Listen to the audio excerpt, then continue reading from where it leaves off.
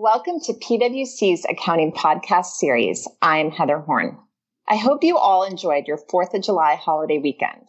I know festivities were a little light this year, but these days especially, it's so nice to have a break from the routine. And as we ease back into the work week, which it's never easy, we're focusing on an area of lease accounting where we've recently been seeing a lot of questions pop up.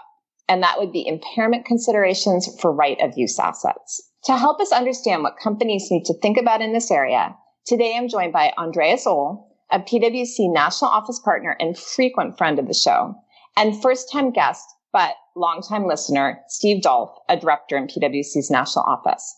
So with that, let's get to answering some ROU asset questions. Steve and Andreas, thank you so much for joining me today. Really appreciate the opportunity to talk about a topic where I know that accounting has changed in the past few years, and that's important because it's an area where we've been getting a lot of questions recently given the current economic environment. And that's talking about lease impairments. And so, Steve, maybe to kick things off, can you give us some background on what's changed in the lease impairment model? Yeah, sure, Heather. So prior to adopting ASC 842, which is the new lease standard, operating lease termination costs were accounted for under ASC 420, which is really the accounting guidance that covers exit and disposal costs. And so because under the old lease standard, operating leases weren't recognized on your balance sheet, there was really no need to consider the impairment of a lease, right? So instead, lessees would only recognize the liability for future lease payments with certain considerations for potential sublease rental income factored in, only at the time that they actually seized use of the lease property. However, with the new lease standard, obviously right-of-use assets are now recognized on your balance sheet, and so therefore those assets are now within the scope of the long-lived assets impairment guidance. So, Andreas, this is a topic you and I have been talking about a lot recently on recent podcasts and the webcast. So what can you share with this audience just to give us an overview of that long-lived asset impairment model? Sure. Maybe just a quick recap of how the model works. So remember, the way it's designed is that you don't test assets individually generally. You typically test them as a part of an asset group. So the right-of-use asset for an operating lease is going to have to be assigned to an asset group. The impairment test actually only happens when there's a trigger, and the trigger is something has happened that would indicate that the fair value of the asset group is less than its carrying value. That's normally done through a cash flow model. So once you have a trigger, you then have a two-step test. So the first step is you're comparing the carrying value of the asset group to the undiscounted cash flows of the asset group kind of in its current use. And then if you fail that test, then you go to step 2, where you actually measure the impairment. And that impairment's measured as the excess of the carrying value over the fair value of the asset group. So, Andreas, when you explain it, it sounds very straightforward. However, I know it's always more complicated than that. And especially in the case where we're applying it to right-of-use assets, I know there's a lot of nuances. So, Steve, why don't we start by talking about some of the most important considerations for companies when they're applying this to their right-of-use assets? Sure. Yeah. So Andreas mentioned asset groups. And I think one key thing to think about just from the outset is the interplay of asset groups under the long-lived asset standard and lease components under the leasing standard. So as Andreas mentioned, long-lived assets are tested for impairment at the asset group level. And that's the lowest level at which there are largely independent identifiable cash flow. On the other hand, lease accounting is applied at the lowest component level. So this is a different concept than asset groups. So you determine your lease components by considering the nature and interdependency of the assets covered by the lease. And so what can happen here is that you can have one single lease agreement that could actually have multiple lease components. So to illustrate this concept, consider a lease corporate campus that has certain facilities that are used for R&D activities, others that are maybe used for manufacturing activities, and others that are used for just corporate and administrative offices. So it's possible that in this scenario, you have one single lease agreement for the corporate campus,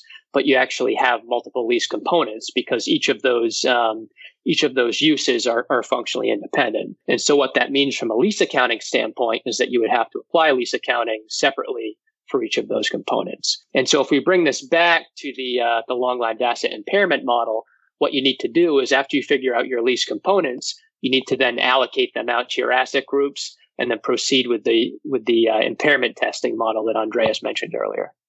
Okay, and I know we've talked before about the importance of identifying asset groups in an impairment model. So this just adds one more step, which is to make sure, and go back to your lease accounting and make sure you've got your components right. So if you've done both of those two things, what are some other common questions that we receive around applying this impairment model to ROU assets? One common question that we receive is how lessees should think about their operating lease liabilities when they're performing their impairment testing. So in other words, should those lease liabilities be included in the carrying value of the asset group being tested for recoverability and ultimately when measuring the fair value of that asset group in step 2? And so the good news here is that lessees actually have a policy election and they can choose from one of two options. Option number one, they would include those operating lease liabilities in the carrying value of the asset group, and they would also include the associated operating lease payments in the cash outflows. Alternatively, they could exclude the carrying amount of the lease liabilities from the asset group, and they would also exclude the operating lease payments from their cash flows for step 1. So, Steve, anytime I hear accounting policy election, the question I always ask is, do you have to apply it consistently? So what's the answer here?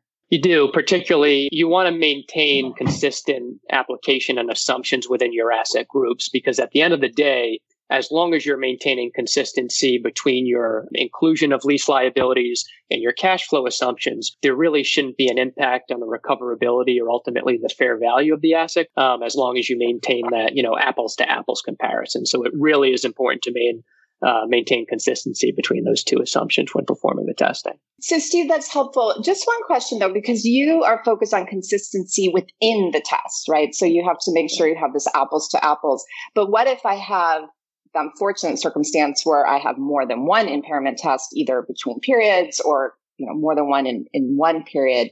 Do I have to treat each of those the same?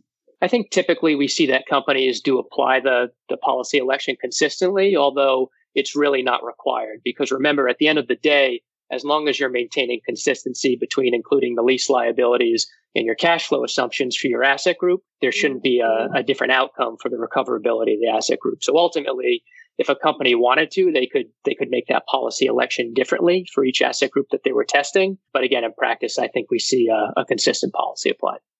Yeah, maybe just one thing to add. We've been speaking about how to apply this in step 1. In step 2 of the impairment test, where you're in the fair value model, you really need to include all cash flows, because a market participant is going to look at all of the cash out of pocket they're going to have for leases in place, as well as subsequent leases that may need to be signed in order to continue to generate the cash flows that are planned for the asset group. So, Andreas, that's an interesting point. Steve, then back to you with a question. Since, as Andreas pointed out, in step 2, you have to include all the cash outflows anyway, is it easier to just make that election in step 1 as well? Yeah, I think in some cases it certainly could be, particularly, if it's operationally easier for companies to kind of maintain the information that way. That would be an option. But I think ultimately, it's kind of going to be a facts and circumstances type determination. Okay, great. Why don't we move on then to another area where I know we get questions, which is around variable lease payments. So many leases have these types of payments. How are they considered when you're performing your ROU impairment testing? Sure. Yeah. Great question. So although these variable lease payments are generally not included when you initially measure your right of use asset and lease liabilities under ASC 842, variable lease payments should actually be included when performing impairment testing under ASC 360. And so the reason for this is that 360 is assessing recoverability and ultimately fair value from an economic and cash flow perspective. And so as a result, estimates of variable lease payments, they represent real economic cash outflows to the entity itself when performing step 1, and ultimately to a market participant when performing step 2. And so this is a pretty critical point because variable lease payments can be really significant in certain industries, for example, in the retail or hospitality industries that have really large percentage of sales-based rents. So this could have a really material impact on the outcome of your impairment test. Yes, definitely. Just one more thing to think about. And I guess on that note then, Andreas, how about from a fair value perspective? What are some of the other key considerations companies should think through?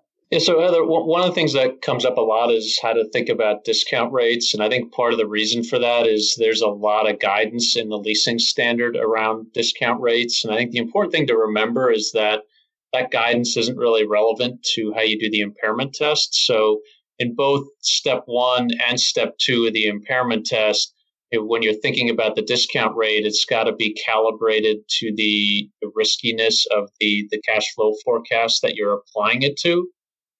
It also needs to reflect sort of current conditions, not the conditions that prevailed at the time that the lease was entered into.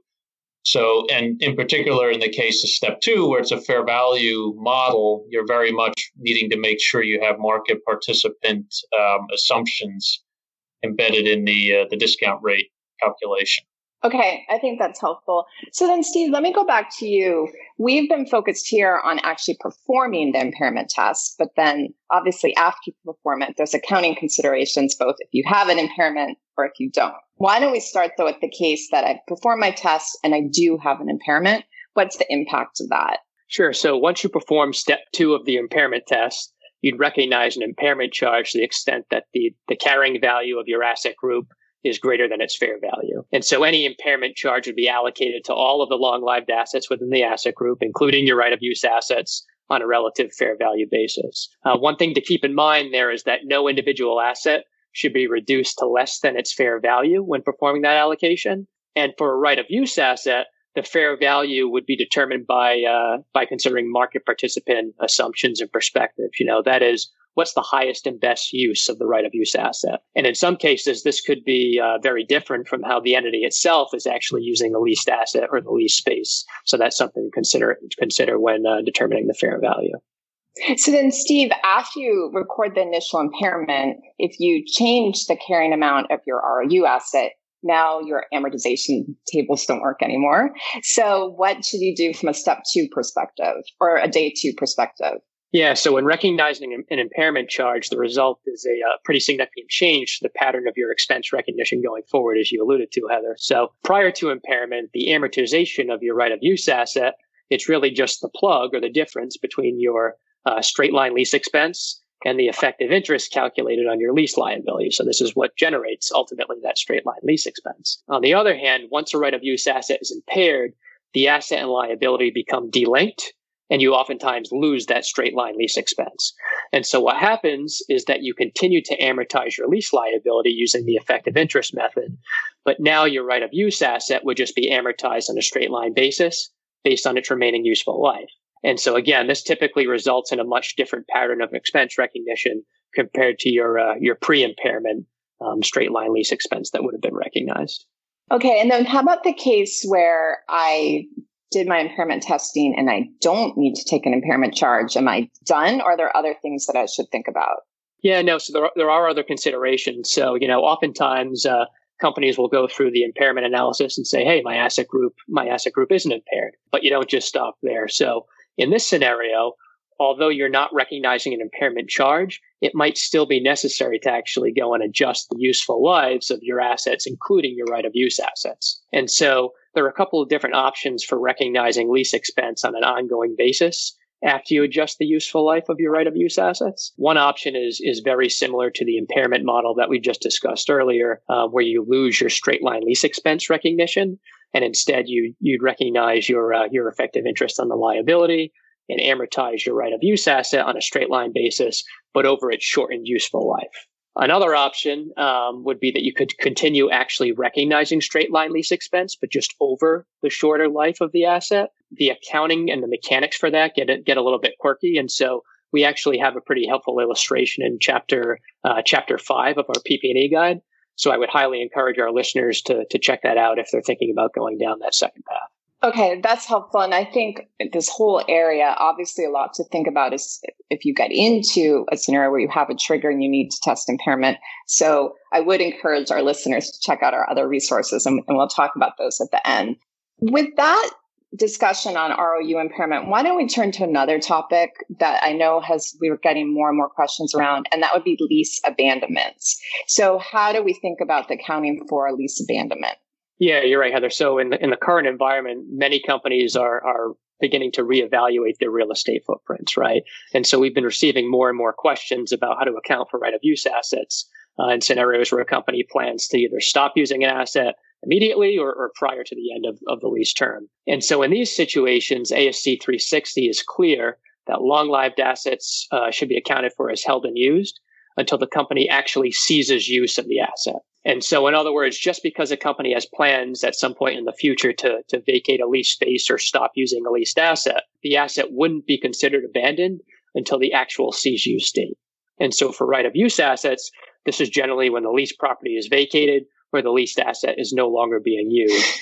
One other item to note here that's come up relatively often in the current environment of forced shutdowns, temporarily idling an asset isn't an abandonment of the asset under 360. And the reason for this is that the entity eventually will continue to generate economic benefits and use that leased asset in the future. So it's just a temporary idling. So the asset would still be considered to be held and used during that temporary shutdown period. So then, Steve, maybe actually going back to our first conversation, if I do make a decision that I'm going to abandon a lease, then would this be an indicator that I have a trigger for purposes of impairment testing? Potentially. So it'll be facts and circumstances based, but in a scenario where your right of use assets are a really large portion of your asset group that you're assessing, it's possible that this decision could result in a triggering event. And, if that's the case, the company would have to go forth and perform steps 1 and steps 2 of the impairment test that we discussed earlier. And the reason for this is that the plan to abandon a lease asset could be an indicator that the carrying amount of the overall asset group is no longer recoverable. Okay. And then what if in that circumstance, I conclude there's a trigger, I do my testing,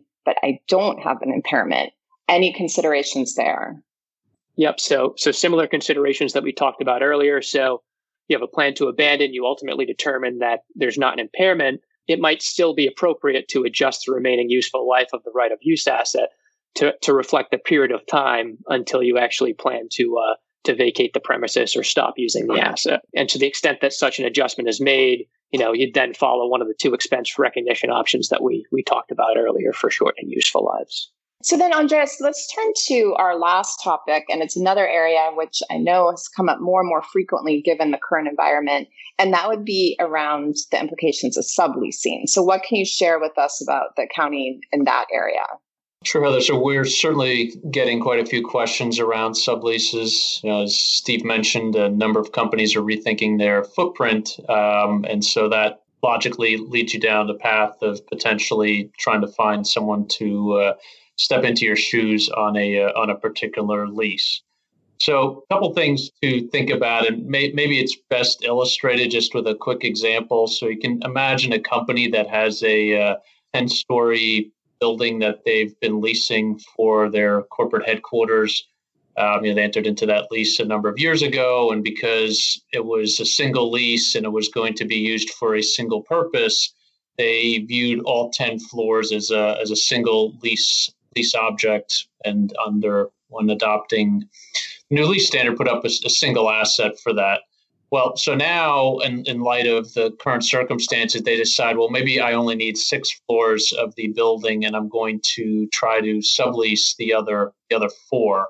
That will cause you to step back and say, well, maybe I now have 2 lease objects, one for the 6 floors and one for the 4, because I'm not going to be using all 10 in the same way anymore. And if you come to that conclusion, you then need to go through a process of allocating the right of use asset between the two pieces. And one of the reasons that's important is because if you go back to what is an asset group smallest level at which you have identifiable cash flows, well, it's quite possible that in this example that the 4-floor sublease is now its own asset group because its cash flows are going to be collecting rents from a third party, which presumably has little or nothing to do with the use of the other 6 floors. And so allocating the asset value between the 2 asset groups is going to be important in order to perform an impairment test. So then, Andreas, like many of the topics we talk about, this sounds like it's a particularly important area to make sure that you understand all the nuances to the transaction and really what is happening with that particular lease. That's right. I mean, maybe just to finish out that example. So let's say you do conclude you have two lease objects, and now you have to allocate the value between the two. The question becomes, okay, typically when we do allocations, we do relative fair value, but then you say, well, but as of what date? Should I use the relative fair value of the 6 floors back when I signed the lease, or should I do it as of today? And I think it's better to do it as of the date that the lease was originally signed, but in some circumstances that might be a long time ago. You may not have the relevant information, in which case using today's information is acceptable as well. That's helpful. And then Andreas, anything else if you're dealing with a sublease situation that you should focus on? Yeah, so I think just like what Steve was discussing a few minutes ago, anytime you have some sort of a rethinking as to how you're using the asset, that may potentially be an indication that there's a trigger. So something as significant as subleasing the space, again, if the leased asset is a significant portion of the asset group, could be a triggering event. It might also require you to reconsider the life. So if you continue on with my example, say that there was 8 years left on the lease for the 10 floors, and I was only able to sublease the 4 floors for 7 years, and I'd kind of concluded that no one was going to sign a 1-year lease, so that for the last year of the head lease, those 4 floors are going to be vacant. Well, in that circumstance, I might need to change the life for those 4 floors from 8 years, reduce it down to 7. So Andreas, very helpful, and definitely a lot for companies to think about as they're looking at their leases and the current environment and changing operations. Steve, if companies have more questions after listening to this, where's a good place to go for more information? Sure. Yeah. So we recently updated and re-released our FAQ on lessee accounting for right-of-use assets and operating leases, and that's a really comprehensive document. So I'd strongly encourage our readers to check that out. And then Chapter 5 of our PP&E guide also has a lot of detailed, really good guidance for folks to read through, both on impairment for right-of-use assets as well as impairment more generally. Okay, great. That's very helpful. So just before we wrap things up today, and Andreas has done this before, given all that's going on in the world, we are now trying to focus on silver linings from the COVID crisis as part of our podcast wrap up. And I was thinking, we're recording this on July 1st, right before our firm shut down for a few days for July 4th. Obviously, this is a much different July 4th, but just curious if you guys have anything fun planned to celebrate. So maybe Steve, I'll start with you. Yeah, sure. So my wife and I and our 8-month-old daughter, like a lot of other people, we've been in quarantine for the past 4 months.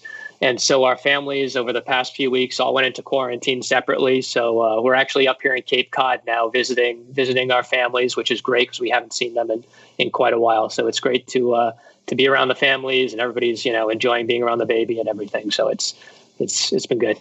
Well, and I'm sure you're appreciating a little help with the baby, too, after trying to work and take care of her. Yes. So that's an added bonus for you. Absolutely. And how about you, Andreas? I think given that summer has finally arrived, we're just going to make our way to the shore this weekend. Very nice. Enjoy some nice weather. So we'll both, again, appreciate all the insight, and thanks for joining me today. Sure. That does it for today. Thanks for joining me. Tune in again this Thursday for the next episode in our What's Next summer series that covers aspects of reopening and what that means for controllers and their finance teams. This week's focus will be on business recovery in the new environment. So that you never miss an episode of any of our audio content, subscribe to this series wherever you listen to your podcasts. And to stay up to date on the latest content, let's connect on LinkedIn. For PwC, I'm Heather Horn. Thanks for tuning in. This podcast is brought to you by PwC, all rights reserved. PwC refers to the U.S. member firm or one of its subsidiaries or affiliates, and may sometimes refer to the PwC network. Each member firm is a separate legal entity. Please see www.pwc.com/structure for further details. This podcast is for general information purposes only and should not be used as a substitute for consultation with professional advisors.